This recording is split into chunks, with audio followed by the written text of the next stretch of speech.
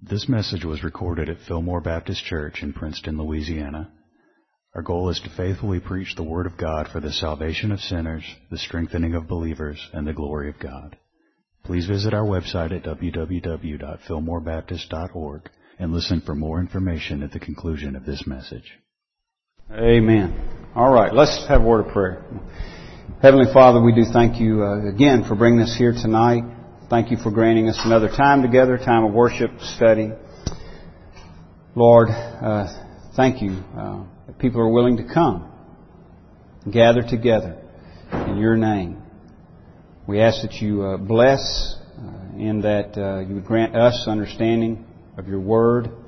I ask that you enable me to speak the message you would have delivered, open all of our ears to hear. Lord, grant in all churches where people are seeking to faithfully present your word and represent you, Lord, we pray that you would grant that it be so. Enable us to teach the truth, believe the truth, stand for the truth, so that in all that we do, you are honored. And we ask it in Jesus' name. Amen. Okay, if you would turn again to Habakkuk chapter 2.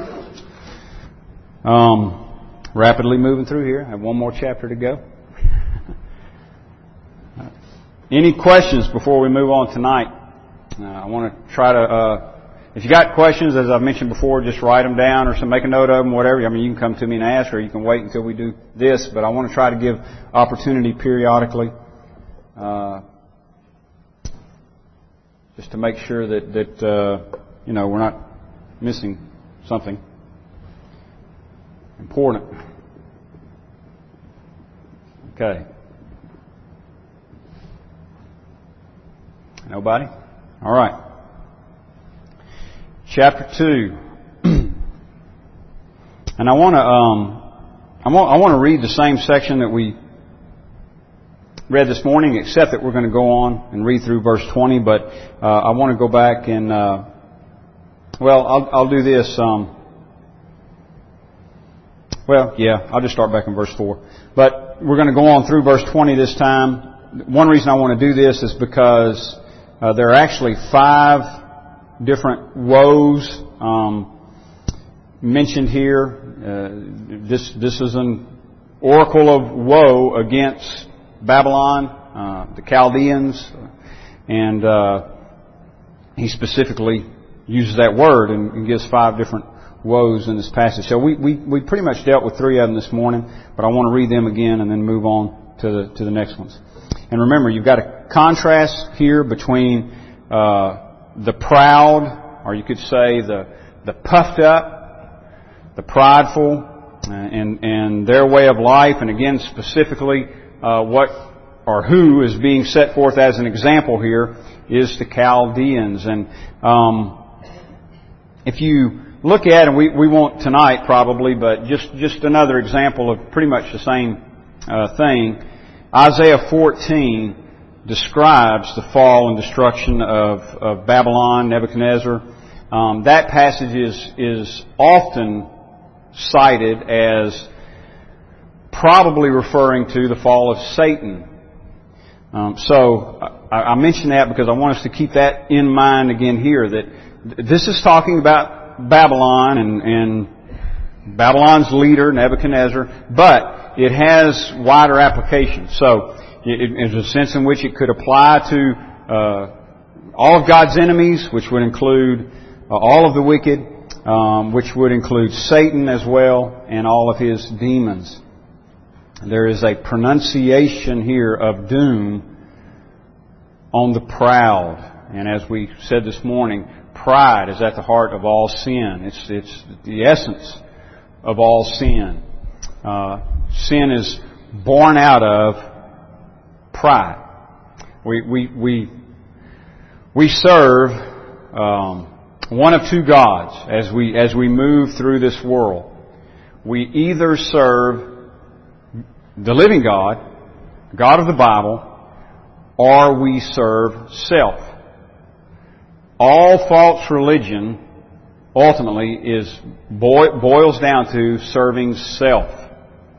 They're not, well, certainly they're not all honest about that, but it's true. All false religion boils down to serving self. Now, it might surprise you to know, for example, and again, you'll have to check this out for yourself, but do a little surfing, but on the net. But it might surprise you to know the official church of Satan is very honest about that, because they really don't believe in Satan, and so their whole thing really is we're all about us, all about me, and they're very honest about that in their confessions. They understand that better than I think sometimes we Christians do sometimes. And that's again the choice: serve self or serve Satan. So you have or serve God. I'm sorry, serve self or serve God. So you have that contrast here in the proud, self-serving, and in the just. Verse 4: the just shall live by faith. God serving, waiting like Habakkuk, waiting on the Lord, trusting His Word, waiting for it to be fulfilled. So just keep that in mind as we move through here. You can apply it certainly to the Chaldeans, but also to Satan and his demons, and also to all unbelievers. Verse 4. Behold the proud.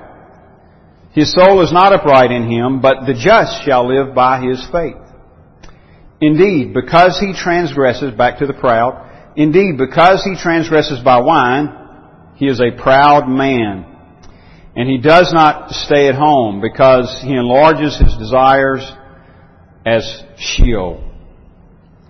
And he is like death and cannot be satisfied. He gathers to himself all nations and heaps up for himself all peoples. Will not all these take up a proverb against him and a taunting riddle against him, and say, Woe to him who increases what is not his! How long? And to him who loads himself with many pledges. Will not your creditors rise up suddenly? Will they not awaken who oppress you? And you will become their booty. Because you have plundered many nations, all the remnant of the people shall plunder you. Because of men's blood and the violence of the land and the city and of all who dwell in it, woe to him who covets evil again for his house, evil gain for his house, that he may set his nest on high, that he may be delivered from the power of disaster. You give shameful counsel to your house, cutting off many peoples, and sin against your soul. For the stone will cry out from the wall, and the beam from the timbers will answer it. Woe to him who builds a town with bloodshed, who establishes a city by iniquity. Behold, is it not of the Lord of hosts that the peoples labor to feed the fire, and nations weary themselves in vain? For the earth will be filled with the knowledge of the glory of the Lord, as the waters cover the sea. Woe to him who gives drink to his neighbor, pressing him to your bottle, even to make him drunk, that you may look on his nakedness. You are filled with shame instead of glory. You also drink and be exposed as uncircumcised. That's a command, by the way. I read that a little wrong, but that's a command. You also drink and be exposed as uncircumcised. The cup of the Lord's right hand will be turned against you, and utter shame will be on your glory. For the violence done to Lebanon will cover you, and the plunder of beasts which made them afraid. Because of men's blood, and the violence of the land and the city, and of all who dwell in it. What profit is the image that its maker should carve it? The molded image, a teacher of lies, that the maker of its mold should trust in it, to make mute idols. Woe to him who says to wood, Awake! To silent stone, Arise! It shall teach. Behold, it is overlaid with gold and silver, yet in it there is no breath at all. But the Lord is in His holy temple. Let all the earth keep silence before Him. Amen. All right, so this morning we looked at essentially verses 4 through 14, and the first 3 woes. And of course, what you have in each case is the woe. Woe to him for this, and then a pronouncement of judgment, retribution. In verse 6 is the first one. Woe to him who increases what is not his. And again, that's specifically referring to the Chaldeans. They're sweeping across the land, victory after victory militarily, and taking spoil from the nations. And they're in doing so increasing their own riches at the expense of others. And he likens them in verse 5 to one who is transgressing by wine. In other words, they're intoxicated with power. And it's like someone who's drinking, they can't get enough, or as he says here, like death. He enlarges his desire as hell or Sheol, and he is like death and cannot be satisfied. And then the second one, in verse 9, woe to him who covets evil gain for his house, that he may set his nest on high. So he's setting up his own dwelling place at the expense of others, cutting off many peoples, verse 10. And the reality of it, as we mentioned this morning, is they are forfeiting their own life. And judgment will surely come in due time. Again, verse 12, the third woe. Woe to him who builds a town with bloodshed, who establishes a city by iniquity. Again, their slaughtering of people, the Lord is saying it's going to come back on them. Trouble is headed for them. Their works, in other words, they're spending all of their life, all of their time building this kingdom, and in the end it's all going to be in vain. And this is God's judgment. Verse 13, behold, is it not the Lord of hosts that the peoples labor to feed the fire, and nations weary themselves in vain? So in the end it's all going to be for naught. And they are forfeiting their own life and forfeiting the opportunity of the knowledge of the glory of God. The fourth woe, verse 15. Woe to him who gives drink to his neighbor, pressing him to your bottle, even to make him drunk, that you may look on his nakedness. And by the way, this is a very explicit verse. It's intended to have a shock value to it, to show the extent of their ruthlessness and how they operated, again, at the expense of others. Let's see here. I want to give you just verse 15. The ESV renders it this way: woe to him who makes his neighbors drink. You pour out your wrath and make them drunk in order to gaze at their nakedness. So it's the idea of forcing them to drink and get drunk so that you can abuse them.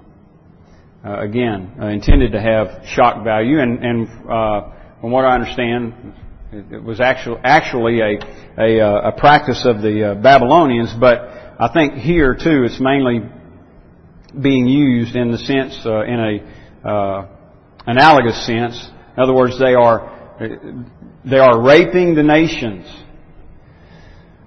for their own gain, for their own pleasure. They are willing to abuse other peoples. And so he says, woe to you for this. In verse 16, you are filled with shame instead of glory. Now, by the way, this whole oracle is the genre is poetry.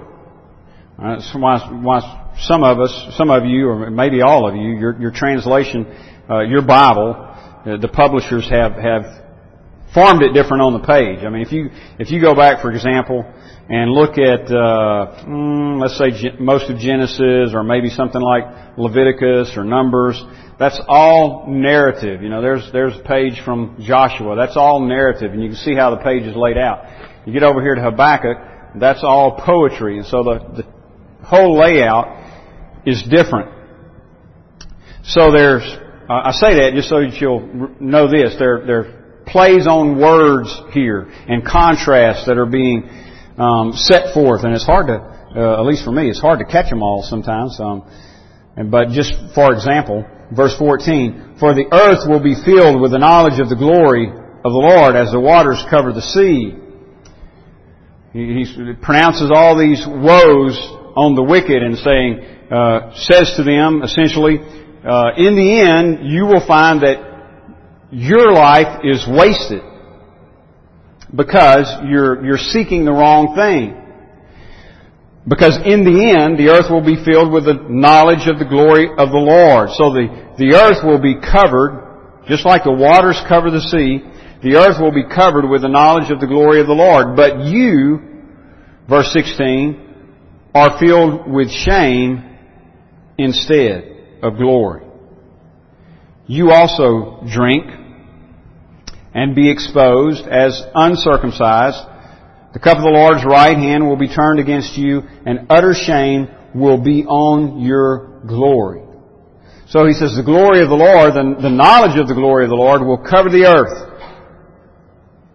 But, verse 16, you are filled with shame instead of glory. And then again at the bottom of verse 16, utter shame will be on your glory. So your glory will be covered with shame while the earth is covered with the glory of the Lord, or the knowledge of the glory of the Lord. Verse 17, "For the violence done to Lebanon will cover you." There it is again. Verse 14, "The earth will be filled with the knowledge of the glory of the Lord as the waters cover the sea." But verse 17, "For you, violence will cover you. The violence done to Lebanon will cover you."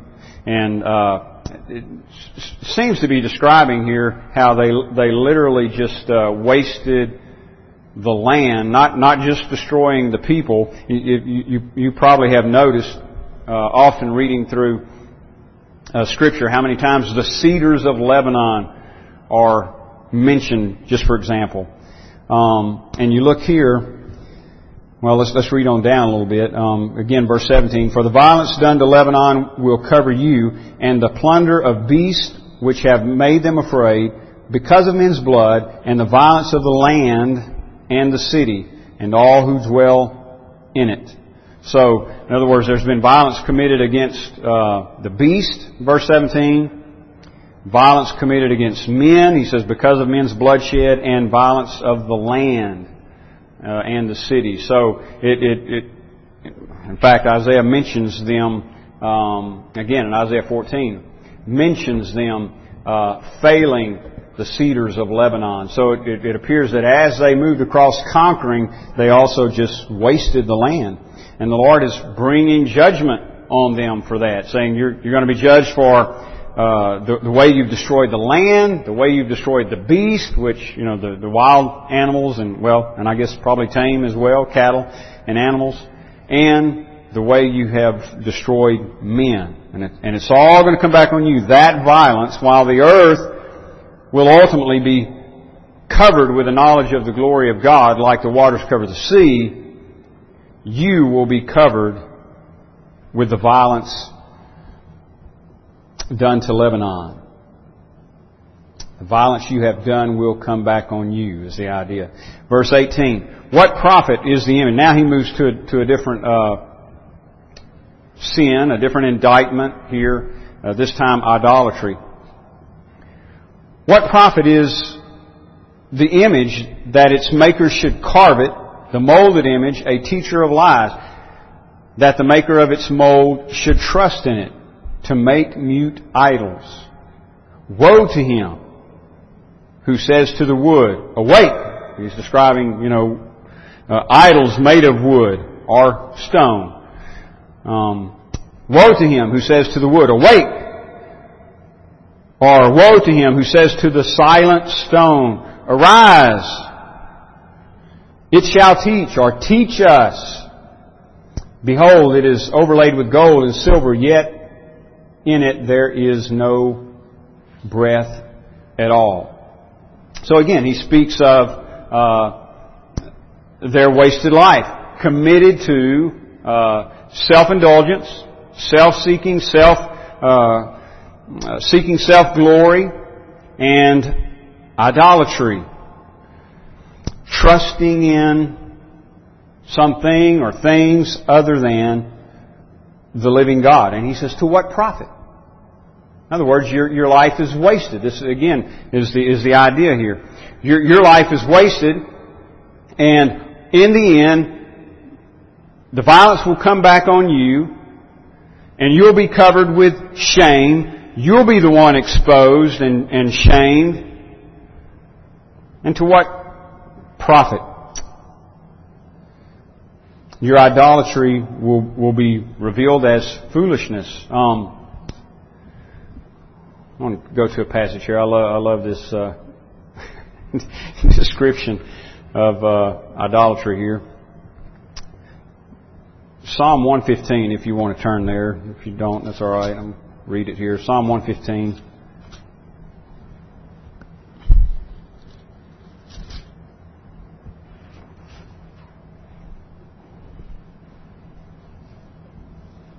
Verse 1. I'm going to read down a few verses here because this is good.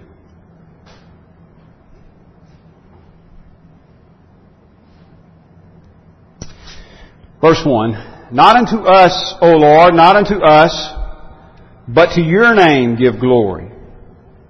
Because of your mercy, because of your truth. Why should the Gentiles say, so where is their God? But our God is in heaven. Now, this is essentially the same thing that the Lord's going to wind up saying to Habakkuk. The Gentiles say, where is their God? And here the psalmist says, our God is in heaven. He does whatever He pleases. In other words, He's the living God. He's alive. And He's in His dwelling place in the heavens, and He does whatever He wants to do. Now, what about their gods? Verse 4. Their idols are silver and gold, the work of men's hands. They have mouths, but they do not speak. Eyes they have, but they do not see. They have ears, but they do not hear. Noses they have, but they do not smell. They have hands, but they do not handle. Feet they have, but they do not walk. Nor do they mutter through their throat. Now, he's coming down hard on their idols, isn't he? And if that weren't bad enough, he goes on to say, those who make them are like them. Dumb. And blind. And so on. Those who make them are like them. So is everyone who trusts in them. O Israel, trust in the Lord. He is their help and their shield. O house of Aaron, trust in the Lord. He is their help and their shield. You who fear the Lord, trust in the Lord. He is their help and their shield. So there, the psalmist talking about the idolatry says, they're just inanimate things. They similar to Habakkuk here, they carve them out of wood or out of stone, and they have eyes but they can't see, ears but they can't hear, noses but they can't smell, because they have no life. And so Habakkuk says, to what profit then do you make them? You waste your life serving gods that can do nothing for you. Nothing. Now, boy, we could apply that, couldn't we, to other types of idolatry in our own day. This type is still around. There are people that still love images and little statues, big statues, all kinds. Some of men, some of animals. But then there are also those who worship things, the works of their hands. I mean, it could be a career or a hobby or whatever, something like that. Anything that we give our heart to, give our devotion to, rather than God, is idolatry. And so he's asking the question, to what profit is it? It can't do a thing for you. You say to it, teach us, and it can't do it. Or like Elijah, mocking the prophets of Baal. They were calling on their God, and Elijah was saying, maybe he's asleep. Yell louder. Maybe he's gone on vacation. And he can't hear you. What good does a false god do you? Whether it's a wooden statue of stone, some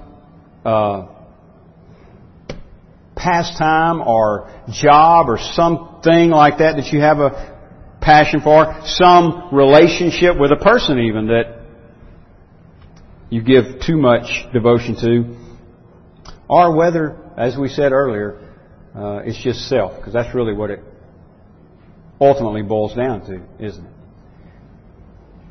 If our passion is not for the living God, then really the other option is that it's for self.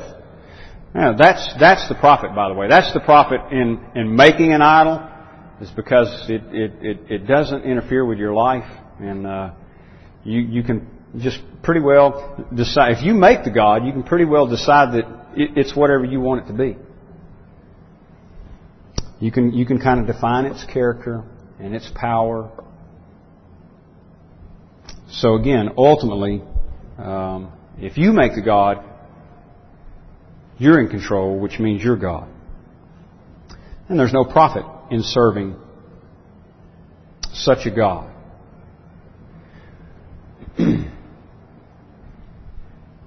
But the Lord is in His holy temple. Now here's the contrast between gods here. Verse 19. Woe to him who says to wood, awake. So he pictures the idolaters saying to their creation. You can imagine that. Awake! It's the idea of, rise up and do something for us. Save us or provide for us or whatever. And of course, just like with the prophets of Baal, no response.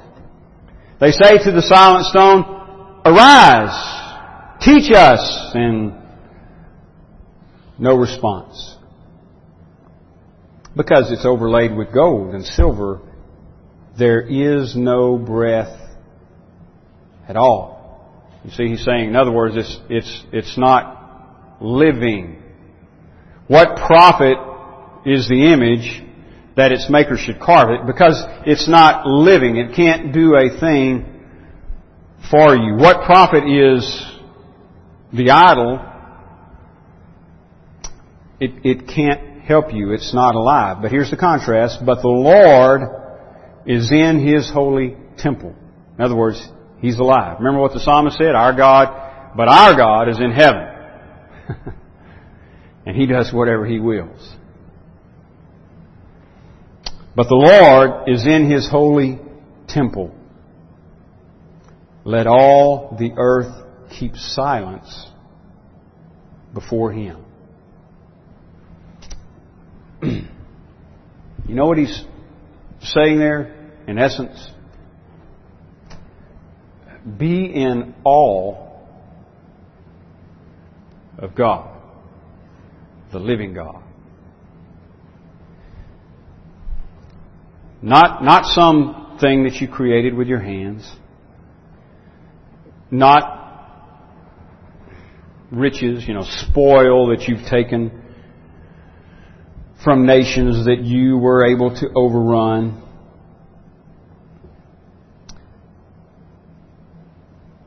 Don't be in awe of your own military power Be in awe of the living God. That's really the message all the way through here. You know, Habakkuk comes to the Lord with these questions. Lord, there's corruption in the land. How do you tolerate it? And the Lord says, look at the nations. I'm raising up the Chaldeans. A nation more wicked than you, and they're going to bring judgment.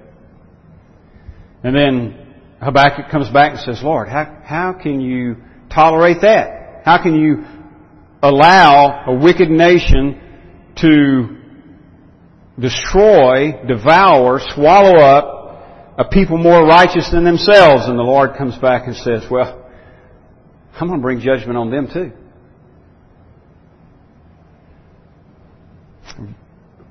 He's saying, I'm working this. Verse 13. Behold, is it not of the Lord of hosts?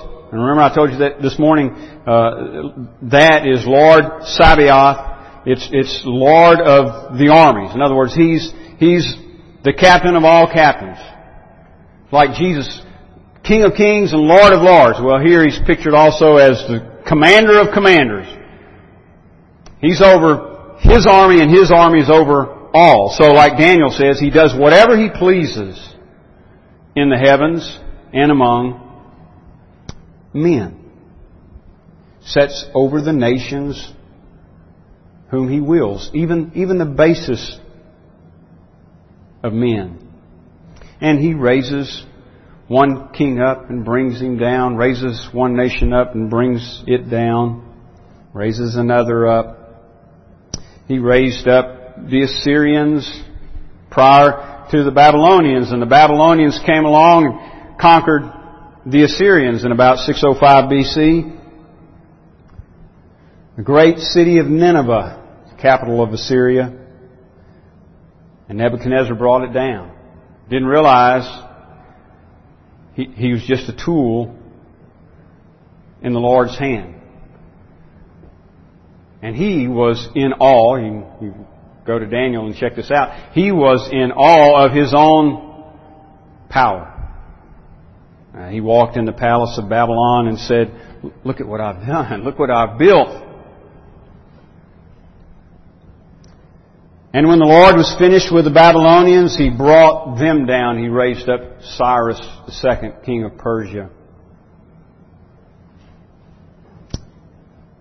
And they took Babylon without a fight, essentially. An amazing story. Dammed up the river Euphrates, marched right in under the wall. It's recorded in Daniel. Remember the story with the handwriting on the wall?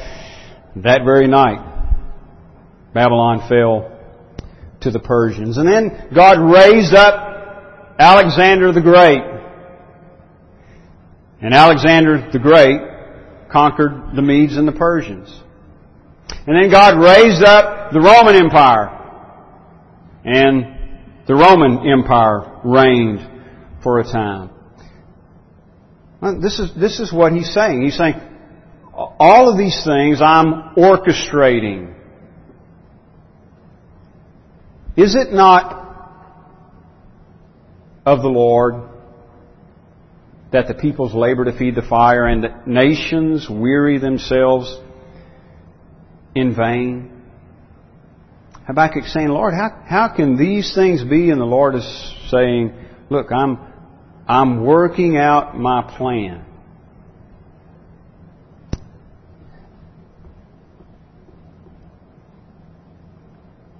So the message is, be in awe of Him. All of these things, this great military power that the Babylons possessed, and these great military campaigns they were so successful in, and stood, again, in awe of themselves, and no doubt in the leadership of Nebuchadnezzar and his father before him.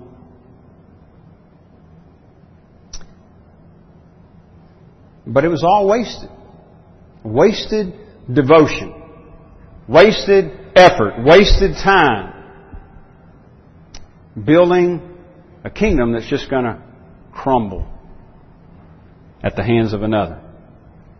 So all of this is going on. They're destroying, taking the spoil,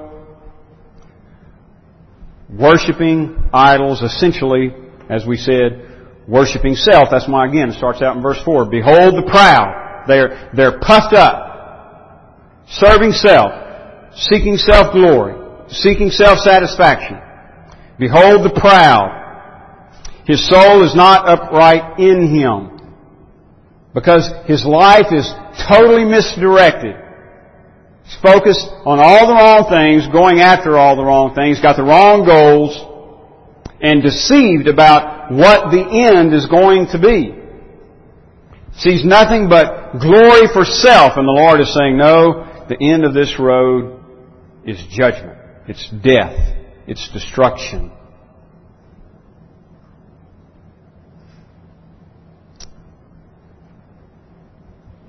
So, the Lord closes out His Word. And remember, this is Him speaking. This is Yahweh. You see, verse 20, but the Lord, that's the word, the name, Yahweh. And this is Him speaking about Himself. But the Lord is in His holy temple. Let all the earth keep silent. All of these things going on in the world, and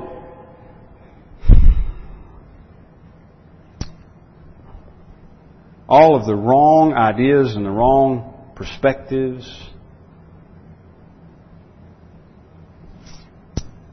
Living such a short life that the Bible says is like a vapor, and living it as though we're going to be here forever, and as though it's all about us.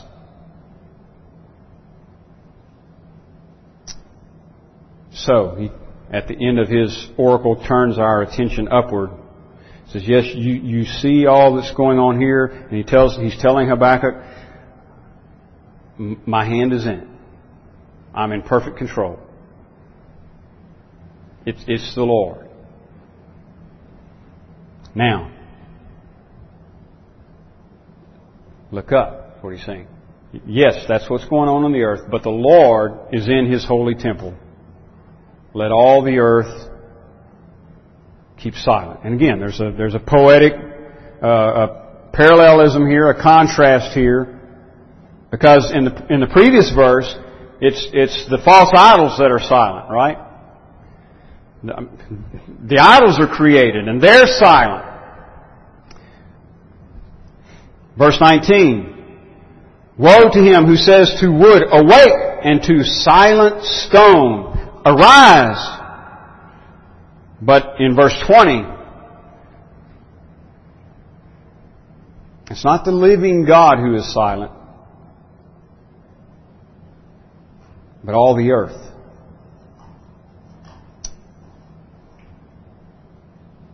Let all the earth keep silence before Him.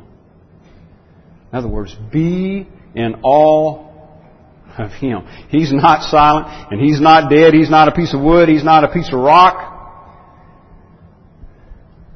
And He's in control of everything going on in this world, and as we saw in Zach's class a while ago, in worlds beyond.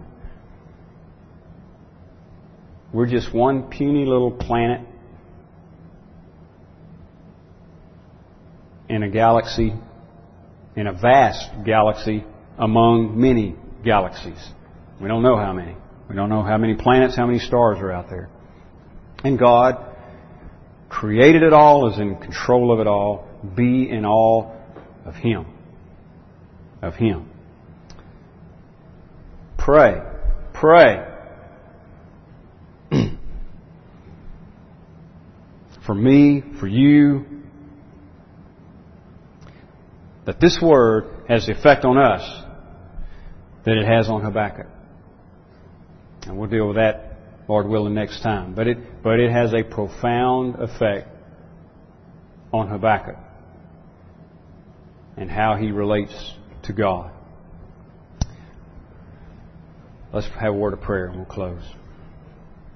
Heavenly Father, we, Lord, rejoice that You're the living God. You are God. And Lord, we confess that we don't stand in awe of You as we should. We confess that we have more of a passion for self, if not all the time, at least too often, than we do for You.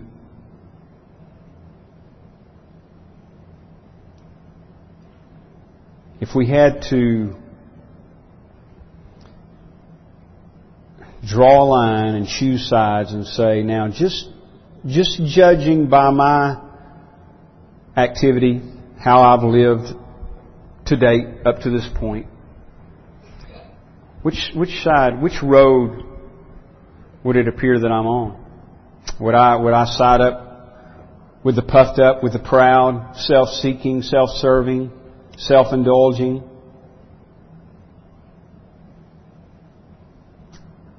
Or would I be on the side of those God-seekers who live by faith?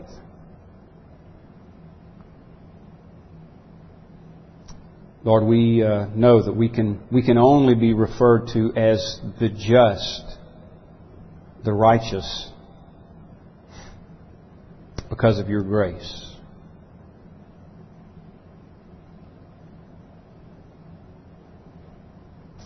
And that's reason enough right there to stand in awe of You.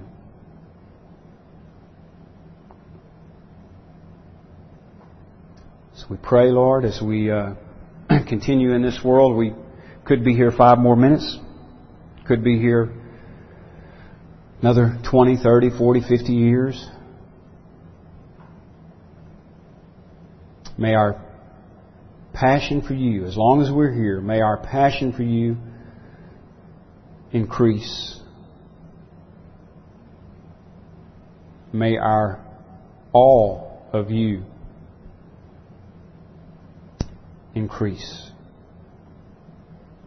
Because truly You are the living God. We ask these things and give You thanks in Jesus' name. Amen. This sermon is made available through the ministry of Fillmore Baptist Church in Princeton, Louisiana. Our desire is to faithfully proclaim the message of salvation which God has provided in the life, death, and resurrection of Jesus Christ our Lord. For more resources and information, please visit our website at www.fillmorebaptist.org.